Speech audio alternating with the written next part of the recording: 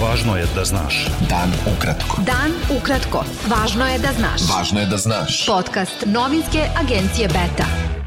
23. maja sa vama Darko Čačić.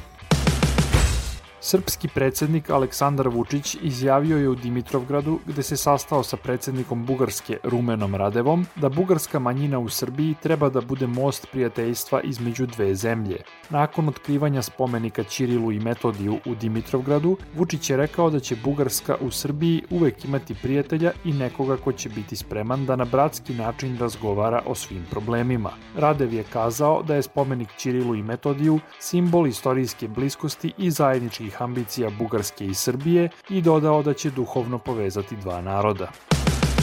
Prema najnovijim podacima Ministarstva zdravlja Srbije, od posljedica infekcije koronavirusom umrlo je još 11 osoba. Od 6.848 testiranih osoba, zaraza je potvrđena kod 266. U bolnicama su 1.402 COVID pacijenta, od kojih je 66 na respiratoru. Epidemiolog Predrag Kon izjavio je da će sredinom juna doći do ozbiljnog popuštanja mera protiv koronavirusa, jer se očekuje stabilna epidemiološka situacija uz prisustvo virusa.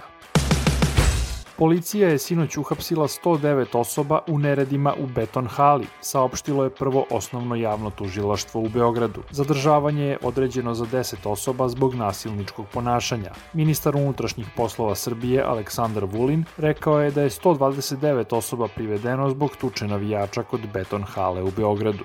Ovo što se desilo u Beton hali nikada se više neće ponoviti. Nije to bio nikakav obračun navijača. To je bio ološ, to su bili huligani koji su ugrozili zdravlje, bezbednost, život. Ološ koji je tukao devojke, koji je razbio inventar, koji je od jednog lepog, divnog povoda proslave pobede, proslave pete zastupne titule Crvene zvezde napravio nešto čega se svi stidimo. Ovo se više neće ponoviti. Demokratska stranka je tim povodom saopštila da Vulin mora hitno da bude smenjen i da je vladajuća Srpska napredna stranka još jednom dokazala da je nesposobna da kontroliše kriminal koji je sama stvorila i organizovala. Ministar odbrane Srbije Nebojša Stefanović ponovio je da podržava vraćanje obaveznog služenja vojnog roka i dodao da bi konačnu odluku o tom pitanju trebalo doneti najkasnije do oktobra. Direktor Kancelarije Vlade Srbije za Kosovo i Metohiju Petar Petković izjavio je da premijer Kosova Aljbin Kurti ne želi da zaštiti srpske crkve na toj teritoriji, već da ih predstavi kao albansko nasleđe. Petković je rekao da je opasno što Kurti kada govori o vlasništvu nad srpskom kulturnom baštinom na Kosovu ne pominje ni Srpsku pravoslavnu crkvu ni državu Srbiju, već ih vidi u kontekstu albanske istorije. Beta. Dan ukratko. Beloruske vlasti su uhapsile pokretača online kanala, ključnog za razmenu informacija među protivnicima predsjednika Aleksandra Lukašenka, nakon što je avion u kojem je bio preusmeren na Minsk zbog pretnje bombom. Lukašenkov kabinet je saopštio da je on lično naredio da lovac MiG-29 otprati do aerodroma u Minsku avion kompanije Ryanair, koji je leteo od grčke Atine do litvanskog Viljnjusa. Koosnivač kanala u aplikaciji Telegram, novinar Raman Protasević, uhapšen je na aerodromu u Minsku. Pretnja bombom primljena je dok je avion bio iznad Belorusije, a zvaničnici su kasnije naveli da nije pronađen eksploziv. Najmanje 12 osoba poginulo je danas na severu Italije kada je kabina žičare pala na zemlju. 2 deteta su smeštena u bolnicu u teškom stanju, a spasioci pretražuju oblast zbog nagoveštaja da je u kabini bila još jedna osoba. Nesreća se dogodila dok su turisti išli žičarom na planinski vidikovac sa kojeg se pruža pogled na neka od najživopisnijih italijanskih jezera. Najmanje 21 učesnik ultramaratona na severozapadu Kine umro je za vreme trke u naletu ledene kiše, grada i oluje.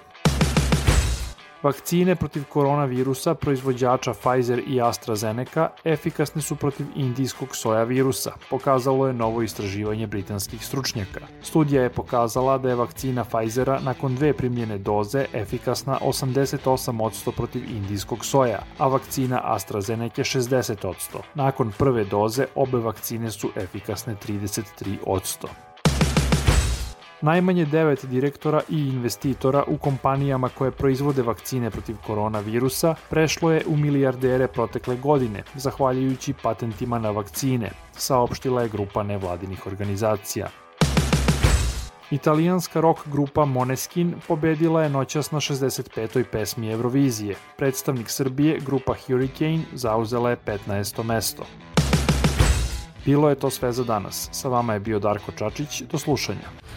Pratite nas na portalu beta.rs I društvenim mrežama. Važno je da znaš.